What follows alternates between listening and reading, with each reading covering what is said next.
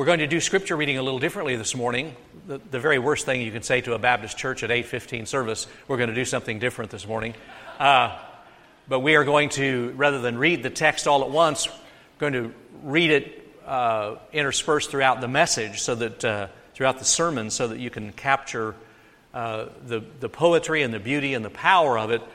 So we'll read a section, and then I'll comment on that, and then we'll read the next section, and I'll comment on that, and the third section, and comment on that.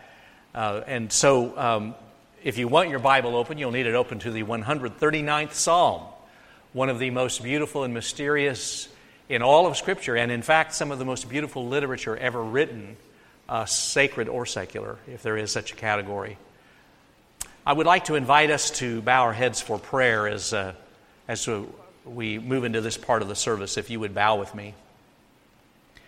And I want to just encourage you to take a moment to be aware of the reality that we are always in God's presence, but never more so than when we're in this wonderful experience of worship, that God has summoned and invited us here. What a privilege that is. I'd like for you to take a moment and bring to God the burdens of your heart, the heartaches, the struggles. Just take a moment and offer those to God.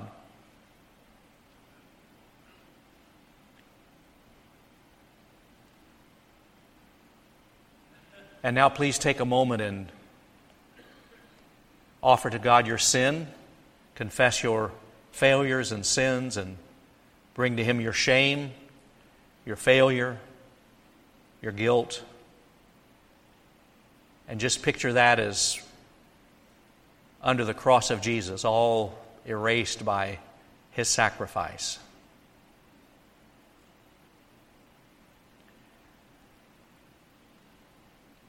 Mighty God, we thank You that You are the God who forgives sins, who heals diseases, who rescues from hell.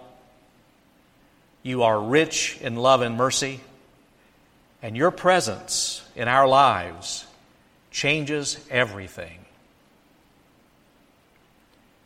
So we pray that today we'll be able to comprehend more of what that means. We pray that Your tenderness might touch those who are grieving today, that Your power and blessing might protect those who are in danger, those serving in the armed forces, that You would give wisdom to the leaders of our nation and the leaders of all nations. God, that You would superintend this world of Yours and somehow bring peace and justice, and help us to always to be willing to put feet to our prayers, to live the gospel. Open our hearts now. Show us Your truth. Through Christ we pray. Amen. The presence of God. The psalmist in the 139th Psalm explores this beautiful concept, but he helps us understand that it's a little bit overwhelming to think about God's total presence, that it's a little bit intense. And I should ask you the question at the start, where is God? You know, if in your mind and your theology God is way up there, that's one thing. Is God way out there far away? Or is God tied to this building and we only visit Him once a week? I mean, that's some people's theology. Or is God everywhere? Is there no place we can go where God is not? And is God not only everywhere, but is God in everything? And is God at the center of everything? We're going to explore the beautiful truth that the psalmist has to unfold for us. And he begins, I'm going to read the first 6 verses of the 139th. O Lord, You have searched me and known me. You know when I sit down and when I rise up.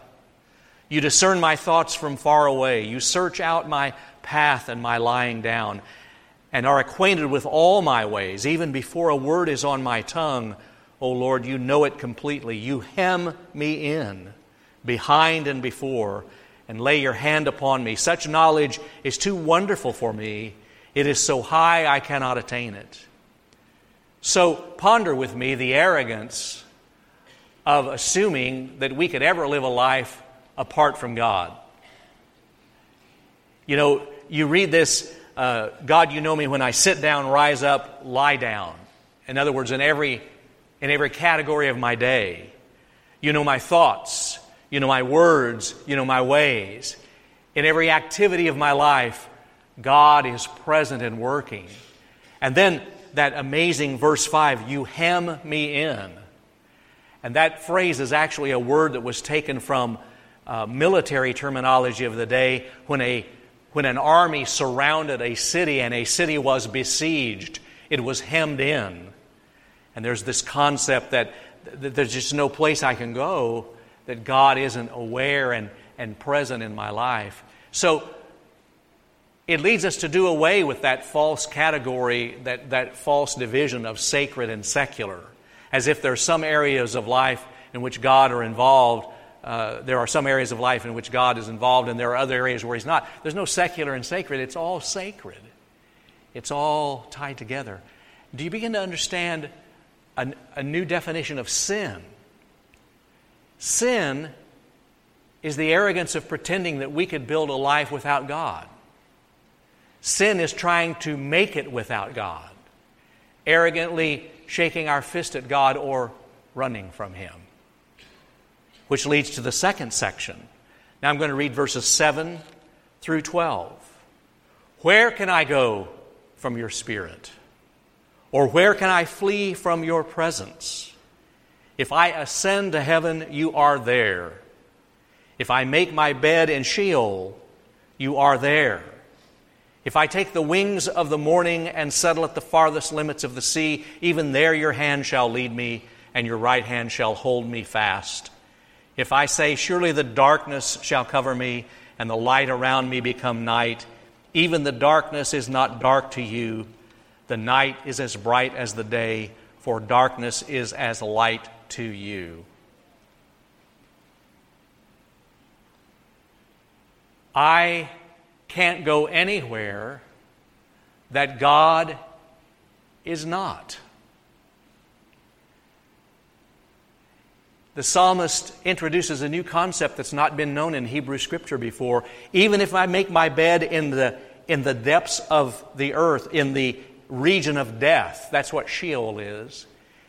Even God is there in the region of death. That's never been said before in Old Testament Scripture. So you see how Scripture is paving the way for a Savior who would come and say, I am resurrection and life. I'm Lord of life and of death. The highest heaven, the depths of the grave, wherever I go, the psalmist says, God is there. And 4 times in the English translation in this section of Scripture, he uses the word darkness or dark. If I go to a dark, dark place, God can still see me. God has night vision goggles. The dark doesn't bother God. There is no darkness to God. Let me pause and ask you, is that a good thing or a bad thing? And the answer is yes. Is it a good thing or a bad thing that God can see all and be everywhere? Is that a blessing or is that rather bothersome? Yes, it's both. Think about this. The greatness of God arouses fear. The goodness of God arouses faith. The greatness of God can terrify us. His holiness, His otherness, His everywhereness. But the goodness of God leads us to trust Him, that He is good. And here's another question related to this section, the verses 7 through 12. Was the psalmist running from God? And if so, why?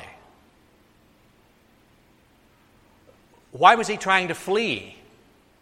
Evidently, he has some experience finding out wherever he goes, God is there. So why was he running from God? Was it arrogance, saying, I want to build a life without God? I want to find a place where God is not? Was it embarrassment over sin? Was it guilt and shame? Feeling like his heart was dirty? Well, let me ask you, Why do you run from God? Why have you, at points in your life, run from God? Why do we do that? Francis Thompson was born in England in 1859. He was the son of a physician, a successful surgeon. His father wanted Francis to be a doctor. Francis tried medical school. It wasn't for him. He was sort of a rebel. He wanted to write. He wanted to think. He wanted to go his own path. He got involved in all kinds of poor choices in his life. He got addicted to opium. He walked the streets. He slept by the river. He had a life of waste and ill health and failure and cycles of sin and addiction. Finally, a family took him in, and some of his poetry got published. He had this vision of God, this spiritual experience one time, and he wrote about it in what I think is one of the most powerful poems ever written, The Hound of Heaven. I want to share with you just a piece of it. I fled him down the nights and down the days. I fled him down the arches of the years. I fled him down the labyrinthine ways of my own mind, and in the mist of tears I hid from him. From those strong feet that followed after, but with unhurrying chase and unperturbed pace, deliberate speed, majestic instancy, they beat, and a voice beat more instant than the feet. All things betray thee, who betrayest me. Do you hear the rhythm of that poem? I fled God down these rabbit holes, these labyrinthine ways of my mind. I ran from God and ran from God, and every time I looked up, God came after me with unperturbed pace, with unhurried love, with relentless passion. Every time I looked up, God was coming after me, following after with deliberate speed. This powerful concept that God's love is so fierce, that God's love is so incredibly passionate, that God never gives up on us. God is the hound of heaven. Amazing. But the psalmist isn't done. There's a third stanza beginning in verse 13. I want to read 13 through 18. For it was you who formed my inward parts. You knit me together in my mother's womb. I praise you, for I am fearfully and wonderfully made. Wonderful are your works, and that I know very well. My frame was not hidden from you when I was being made in secret, intricately woven in the depths of the earth. Your eyes beheld my unformed substance. In your book were written all the days that were formed for me, when none of them yet existed. How weighty to me are your thoughts, O God. How vast is the sum of them. I try to count them, and they are more than the sand. See, what the psalmist has been doing in the first two stanzas is macro, big picture. God is everywhere. God is in heaven. God is in the realm of the dead. God is in space. God is everywhere. But now he moves from macro to micro. He says, God, we are so amazingly created. When I was a tiny speck, God, you knew all about me. He goes from macro to micro. We're fearfully and wonderfully made. You know the human body is made up of billions of cells, and all of those cells are organized and coordinated around systems. And if you are a nurse or a doctor or you have specialties in any kind of healthcare, you know how those systems relate. And it's amazing. For all of our focus on illness and how horrible illness is, even when we're sick, there are so many systems that are working right. Every breath we draw is a gift. In fact, just take one example. You know, when you think about it, at the moment of conception, you got the package deal. Your hair color, your eye color, the shape of your beautiful nose, and you all have beautiful noses, by the way. I mean, think about it. At conception, you got the package deal. You got all your... when you turn 7 or 8, you don't have to go to the dentist and turn in your baby teeth and then shop around for permanent teeth. They're all inside there. They're all inside there in that tiny speck. It's amazing. A little girl was visiting with her grandpa, and she said, "Grandpa, did God make you?" He said, "Yes, honey. God made me, and then about 60 years later, He made you." She thought for a moment, and she said, "Seems like God's doing better work lately, don't you think?" Yes, God's doing better work all the time. But God is doing great work, and we are fearfully and wonderfully made. And is this Scripture saying that unborn life is sacred, that there is a sanctity to unborn life? Yes. God knows us at conception. But this Scripture is also saying that born life is sacred. There's a sanctity to all of life. To the millions living in poverty and children here in the States and over the earth who are hungry, their lives are sacred. To the people living on death row, their lives are sacred. Infinite worth and value to God. And the 10,000 people who've died in Ukraine since civil war broke out, there's a sanctity to their lives. And the 5 million people who have fled Syria, who are now refugees in other parts of the world, their lives are sacred. There's a sanctity to that life too. And the lonely widow who called a week ago to our church and asked if there was a fan that she could have to keep from burning up in this heat. You know, there's a sanctity to her life too. She's sacred in God's eyes and of infinite value and worth. And what about the millions of people across the earth who need desperately to hear about the love of Jesus Christ and salvation through Him? See, God knows all their names. They're of value to Him.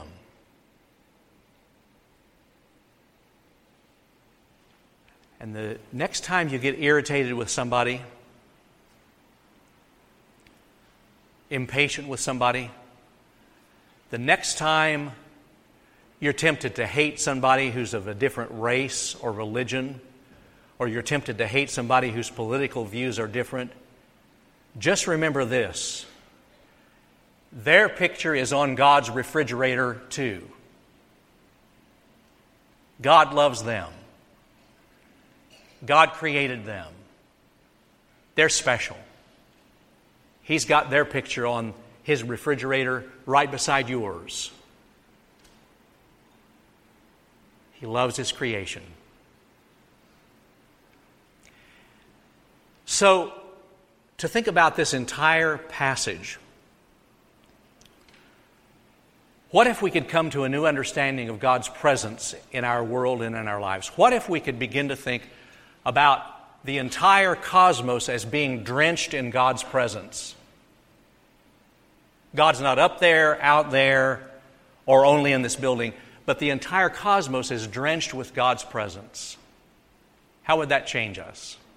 And if we began to see the incarnation of Jesus, God come in the flesh, Jesus come to earth, if we could come to see Jesus come in the flesh, not merely as Jesus showing us what God is like, but God showing us what would happen if one person could live with a total awareness of Godness. If one person, Jesus, could live and show us what life could be like if you lived with a total sense of God's presence in everything and in everybody and in every event. How would life be different? Turns out God is good, not just great. Infinitely good. Turns out God's our friend. Turns out your picture is on God's refrigerator too. Turns out God loves us all, and He sent His Son, Jesus Christ, to rescue us. And even when we try to run from Him, He follows after with unperturbed pace, with deliberate speed. And He never, ever quits, because that's just the way God is.